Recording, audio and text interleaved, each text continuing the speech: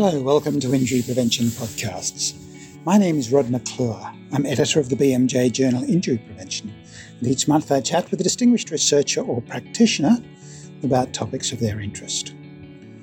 Today our conversation is with Professor Robert Thompson from the Department of Mechanics and Maritime Sciences at Chalmers University of Technology.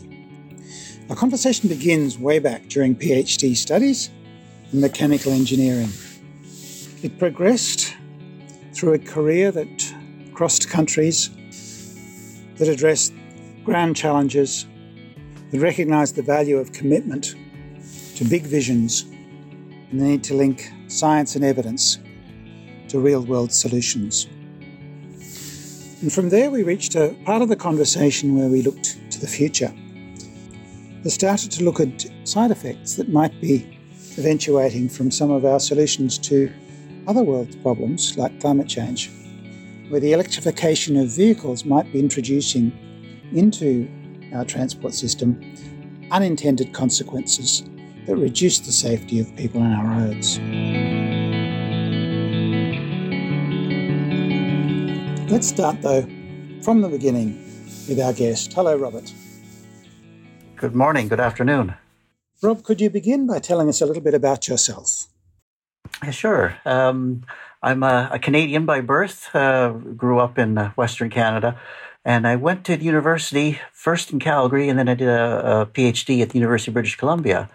And it's there where I got involved in road safety. I worked with the University of British Columbia, the UBC. It was the accident research team, and it was at that time, one of 10 teams in Canada that was collecting car crashes, data from fatal accidents.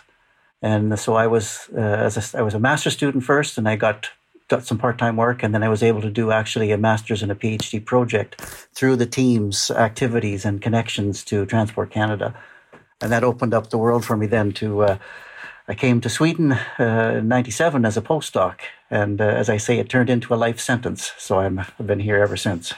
And certainly at that stage, Sweden was well recognised, wasn't it, as a leader in transport safety?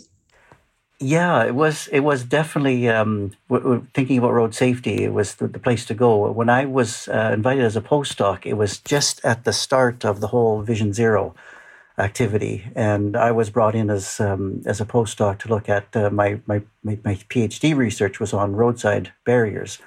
And they were looking at, of course, single vehicle crashes are typically about a third of all fatal crashes in Europe and North America.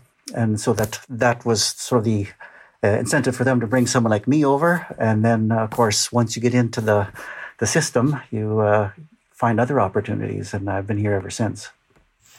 I suspect there may be some similarities between the vast open spaces of the north of both Sweden and Canada, and the single vehicle crashes may be somewhat related to that. Yeah, I think both countries have that challenge where you have a sparse population, but a huge road network. And what you could see in Sweden when I came over was that the majority of their single vehicle crashes, of course, are on the minor sort of what they call the national roads. They're small 2-lane, sometimes 3-lane roads in the middle of the forest, and you just don't have the tax base to put every latest wide road in there. And so that it becomes a challenge both for the government, but also for the driver, because, of course, you're driving these long distances, a bit of fatigue could settle in, and you find yourself wandering off the road. There was also a very interesting road design that I guess you could say also appears in Canada, where you have a 2-lane road that becomes a 3-lane road to allow some overtaking in certain areas. And there was a culture in Sweden in the early 80s and 90s where they had made these what they call 13-meter roads. And it was just two lanes, but very, very wide lanes. And so you could overtake a car, and you would expect the car ahead of you to pull over to the right a bit, but then the approaching vehicle was also expected to pull over to their right. Of course, we're in right-hand traffic in Sweden. And it works good if everybody's playing the game, but if the oncoming vehicle doesn't recognize that this person is coming over and straddling the middle of the road, it becomes a problem for head-on crashes. So or if it doesn't become a head-on crash, it could very quickly lead to a single vehicle crash, even though it was precipitated by that oncoming vehicle. Using the opportunity of a very wide road, but very loose game rules. Yeah, your response there reminds me of two issues. One, a cartoon I saw once of a huge roundabout with absolutely no lanes, no rules, and no expectations, and people had to find their way through the roundabout to where they wanted to go in somewhat apparent chaos, but generally it worked. But I suspect overall there'd be a few more crashes in that roundabout than the ones that you would design. So that brings me to another question a little bit. The world drives cars pretty much the same way. When you look at such other variation we've got in society, the road transport one is reasonably controlled, isn't it? Circumscribed and pretty much understood, except not well enough understood for you just to let it run its own course. That's actually an interesting observation, because I've been recently working with some projects with the maritime and the aviation side, and there you can see it's very tightly scripted. You have controllers and port operations where you're communicating with the vessels. So you have a third party trying to direct the traffic, whereas really, as you say, the road system is well defined. You've got lights and signs, but it's totally up to the driver to follow those should we say passive? There's not someone actively talking into the ear.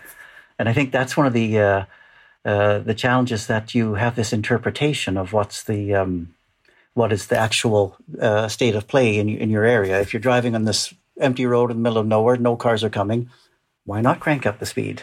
So it's these ways that the human operator interprets the conditions. And I think that's where you really see the interest with what is the expectation the driver has for the road system and for the vehicle, and does the vehicle operator have the right expectations for the conditions? And of course, this is where you see the single vehicle crashes or head-on crashes, where the driver has anticipated that they're in control. They don't understand that maybe the road is a little bit icy, or that lane edge is closer than they perceive it to be. And then they, all of a sudden, something doesn't happen the way they expect. And if they can't correct it, then they're in trouble. Which is sort of where, to some extent, the self-explaining road theory comes from in Europe, isn't it? That the roads have to be very, very clear to the driver about what's expected of them at any particular point and what the likely risks are that they need to accommodate. Yeah, exactly. This is and when I started over here and got introduced to this idea of the self-explaining road, it took me a second to really understand. Okay, how is it self-explaining? But then when you start driving, you realize that how do I perceive speed? How do I perceive threats around me? How do I perceive how the vehicle is handling? And this is what's interesting now, is that you have these new modern vehicles that are doing a great job of insulating us. The higher quality materials and construction techniques. You don't hear the road noise and the wind noise. And in where I come from in Canada, of course, when they make the larger highways, they try to put the roadside obstacles as far away as possible. And if you don't have that sort of nearness of periphery objects to give you the indication of speed, and so that's where, geez, I can go pretty fast. I can imagine in Australia you have that situation as well. We have open areas, very few visual cues for the driver to perceive what is my actual speed until they look at the speedometer and go, whoops. Or feel the odd pothole in the road. Exactly. So there must have been a big change for you, though, when you moved at quite a young age from Canada to Sweden. It's one of these questions that you get quite a bit as when you change countries. And one of the nice things for me was the biggest change was really the language. the social culture, the general environment is very similar. I spent the last 10 years in Canada, in Vancouver, where it's a rainy, cloudy climate. I moved to Gothenburg, the west coast of Sweden, where it's a rainy, cloudy climate. Very little snow in the winter. We get, of course, down to zero a few times, but it's not like the Canadian winters that I grew up in the mountains in British Columbia. So I definitely miss that side of things. So I have to go further north, which is also surprising. Everyone pictures Sweden as this country of snow, but Gothenburg is, it's snow-free, I'd say 350 days, 60 days a year. But as you say, it wasn't too hard to move in terms of the culture, and really the traffic is very similar. Of course, there's some signs I had to adapt to, but it's we were talking about earlier about the long distances between cities, that there is this large network of roads, large main highways. Then you have the smaller 2-lane roads where people have to travel between the smaller cities to the larger cities or get connected to the larger highway. And it's those smaller roads that, of course, are a challenge for any road designer or traffic safety expert. So by the 90s, we were saying that road safety had become quite a recognised, important, exciting challenge for somebody to take on. But it was really only about 20 years earlier than that it was in its infancy, would you say? So yeah. You got into it quite early on in your career. Could you tell me a little bit about how you made those choices? Because a lot of us don't find safety till we've finished our job and realise that we could have prevented a lot of the problems that we'd created by our job. So how did you go straight into such a sophisticated area? You may be disappointed with the answer, but I first did my bachelor's degree in the University of Calgary. Being a fresh-eyed, high school graduate, I wanted to go into engineering, and I ended up following my interest in mechanics. And then I thought, in Calgary, there's a large focus on oil and gas. And I realized oil and gas was not the route for me. And I thought transportation. And I was a motorcycle enthusiast. And I thought, something related to transport would be fun. And when I went to Vancouver to look for work, I was kind of exploring opportunities. And then 87 is when I had graduated from university with my bachelor's. And then to get into the job market was difficult. There was a stock market crash, October. So I ended up going by being forced back into graduate studies. And then luck would have it that I had met the professor that was in charge of the accident research team, Frank Navin. And through him and his colleagues there, it was really infectious, the excitement. And you could also see both an interesting topic. I'm coming from mechanics side, so I was looking at, okay, how do the vehicles deform? How can we calculate things from this?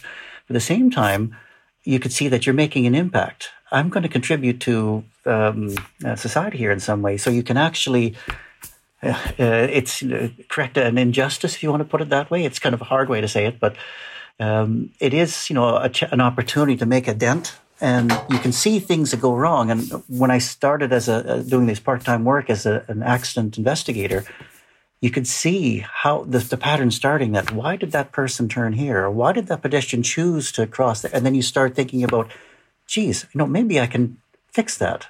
And it's this, I think that's for me, one of the real exciting opportunities with traffic safety, road safety, is that you get to see potentially the outcomes of your research fairly quickly. And you can also feel that you're contributing, you're saving lives, reducing injuries. So, I hadn't thought about this for a long time, but when you ask the question, it's sort of, yes, that's what it is. But it really started by chance. You have to meet the right people at the right time, because you don't really, in a formal education system that I was going through, you didn't get interested to safety. You had to get it by indirect means. Now, of course, it's that was the 80s, but now I think we're seeing more and more opportunities, the UN having their decade of action, things like that. So it becomes much more of a public media activity.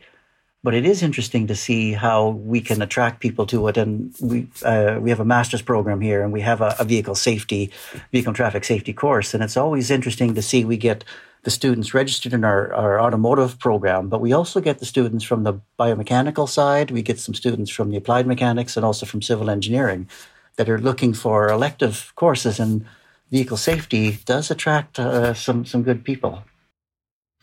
Yeah, it's fantastic to hear somebody who actually graduated in 1987 is also passionate about that topic, which it's a common theme, I think, in injury prevention people who are still excited and passionate about their work, is that they see that direct application, and there's a quick feedback turnaround of their ideas to some value. But the other thing that seems to me to be a common theme amongst engineers I speak to is that notion, and I'm saying this in the context of where did injury prevention come from, engineers who actually can see that they've created situations. Because they've designed cars, they've designed roads. They're used to creating situations, not just waiting for the world to create them for them. So you can create a safe situation as much as you can create a dangerous one. And that proximity of you being in control of the space as an engineer, as opposed to the other branch of thinking about injury is that it's all out there, can't do anything about it, it's just an accident, it's chance. Whereas there's not a lot of chance in building a bridge, it's design, isn't it? Yeah. And that was one of the really, I would say, refreshing ideas that when I first heard about Vision Zero, of course, I came from Canada, didn't have any experience with it at all. And I thought, okay, they want to have zero fatalities. How the hell are they going to do that? But then when you start getting involved in understanding the background to it, and one of the things that they point out is that they don't want to cause injuries or fatalities due to an error, human error. And they don't stop that human error at the driver. They talk about who designed the road, who designed the bridge. And I think that's, as you say, how do we create the space? And so as an engineer, as Canadian, we have our iron ring to remind us of our responsibility that we have to make sure that we don't create the worst situation. And my PhD working with guardrails, that was the whole idea, is that we're putting an obstacle between the vehicle and something on the side of the road. And the idea is that that obstacle has to be a less severe situation than what the obstacle on the side of the road would be. And that's an important concept for us to think about, that as an engineer, we can design everything and say, okay, this is going to work. And we forget about the operator that comes along. And as we talked about earlier, what is my expectations here? Oh, this is a nice straight road. I'll just drive whatever the car can do, and not realize their limitations and the car's limitations and the road's limitations that can cause an instability and lead to a problem. So that this idea of Vision Zero to put, I won't say blame, but responsibility on the designer of the vehicles and the roads, as well as the driver, I think is a really important issue for us to take to heart. I remember hearing a presentation from a Swedish engineer designer looking at barriers and then refining ways that you can run barriers more cheaply across a road system the size that you've got, and then creating the wire rope barrier instead of the hard barrier, and then accommodating motorcyclists. And so there's quite a lot of refinement that goes on past the concept. But you've started off with a very radically new concept in some ways with Vision Zero, haven't you? It's almost a philosophy first, and then a practice that derives from that. Yeah. And I think that if we all use that philosophy as the sort of the methodology that we're going to work towards, the idea when I came, my PhD thesis was to look, or the postdoc activity I was looking at was to look at, what's the issues with roadside barriers and where the injuries start. How can we identify, for example, what is the safest maximum speed for vehicles? And if we put up if we have a 2-lane road, what is the highest allowable or acceptable speed of a frontal impact?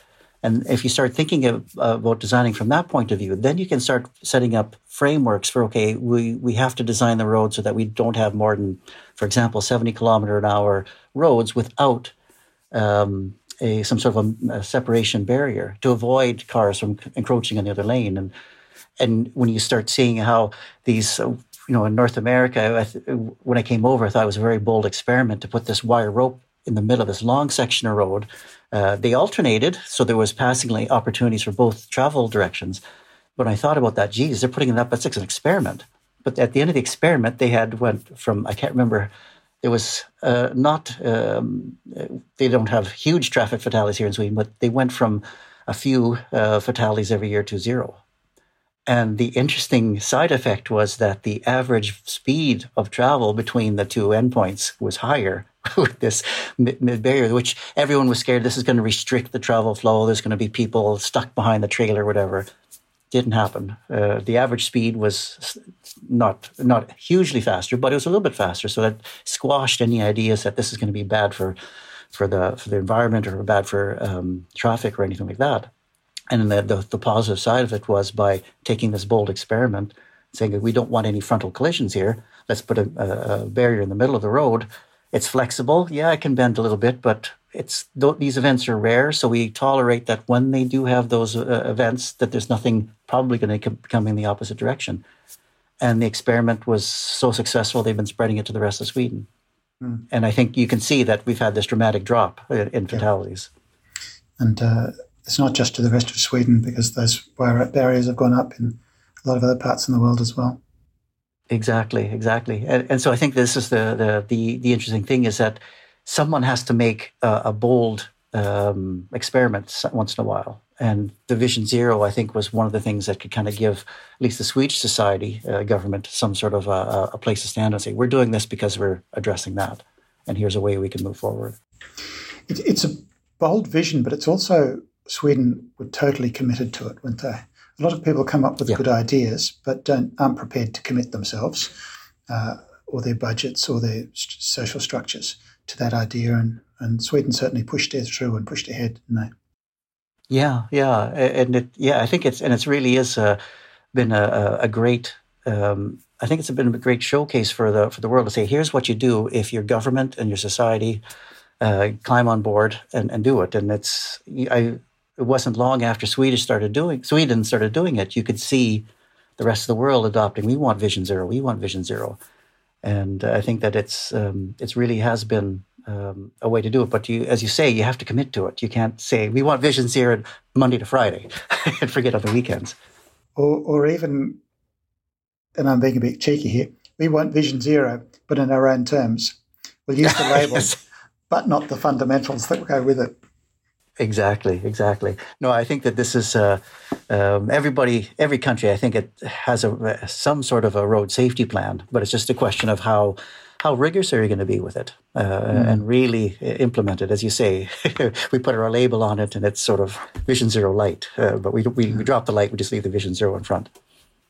So we've got a clear sense of you're passionate and you've talked about the future in the sense of you're continuing to train and bring on new people to do work in this space who've got futures themselves. But from where you've been, and you've clearly got global, sort of international, and many years of thinking about this topic, is it obvious where we need to go next, or are we all still searching for the way forward in injury prevention in general, but road safety in particular, perhaps? Yeah, that's something you think about all the time. I can definitely see my background. I did most of my work in sort of crashworthiness and that type of thing, and I can see that the that type of initiative is reducing, and we're seeing a much more push to the automated system, so active safety sensors and automated vehicles and things like that. So I can see that there's definitely for injury prevention, there's definitely a lot of opportunities there to reduce the severity of the crashes in the first place. I see a lot of challenges that we haven't really woken up to with the new electrification.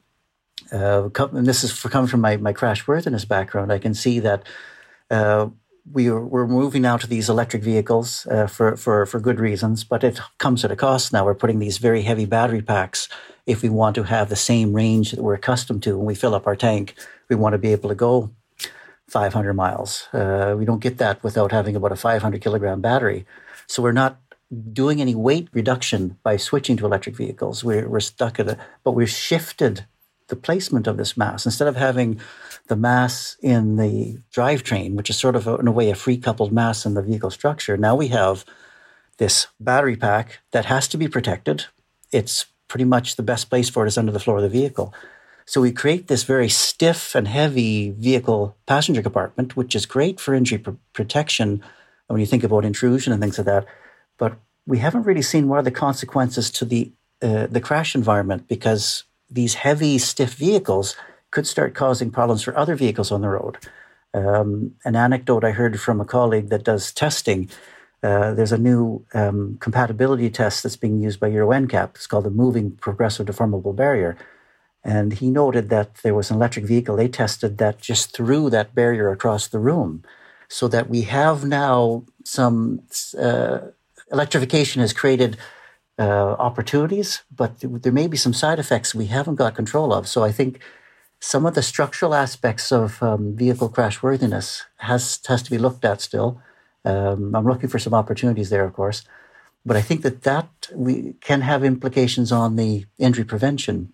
When I was doing a lot of my work on compatibility, we could see how the pulse of the deforming vehicles that can really affect the injury outcomes. And I can see a very positive result. All those years of research I was doing and working with regulation development, we could see the industry working behind the scenes in positive ways to avoid regulation. They were kind of doing what we wanted them to do anyways. But now we have a new area where we have these heavy electric vehicles, and we might want to just take a look on how that's going to affect the injury outcomes. But I do see a real opportunity for injury prevention with of course, the automated vehicles and how to avoid the crashes in the first place. And then we get into this issue of where does the driver end and where does the vehicle begin, and responsibility. And I think that's going to be fun terrain for people to navigate. It sort of gets outside of my area of expertise, but I can definitely see that there's different directions we can go, and it's not clear to me which one is the best yet.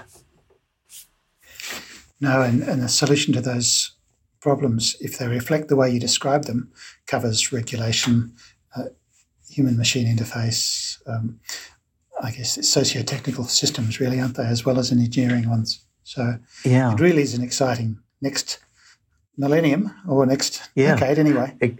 Exactly. And I think the one nice thing that was kind of nice, I had this foray into the maritime environment last year. And there I came across a very interesting concept, which we hadn't thought about. I hadn't thought about from a road safety point of view, but it kind of touched on your earlier question. And there they talk about with all the instrumentation on the bridge, and you have, of course, the crew. It's a teamwork, and the automated equipment of the ship itself is part of the team.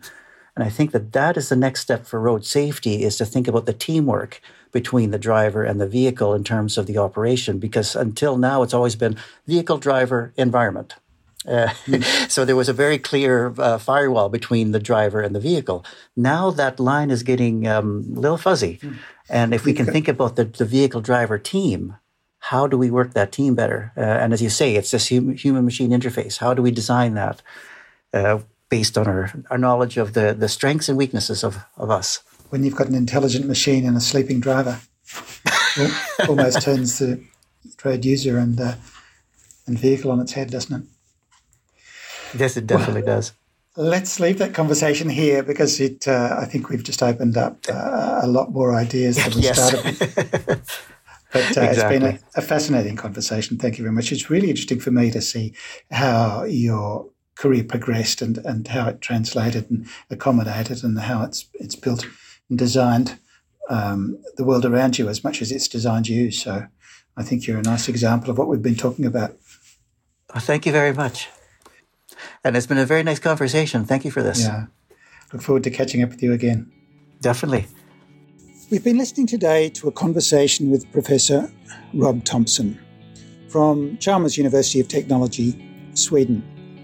For those of you wishing to learn more about some of the topics we've discussed, I'd invite you to visit the journal's website at injuryprevention.bmj.com. You can listen to injury prevention podcasts on the first Thursday of each month. These can be found on your preferred platform, including Apple Podcasts, Google Podcasts, and Spotify. Thank you, and see you next month.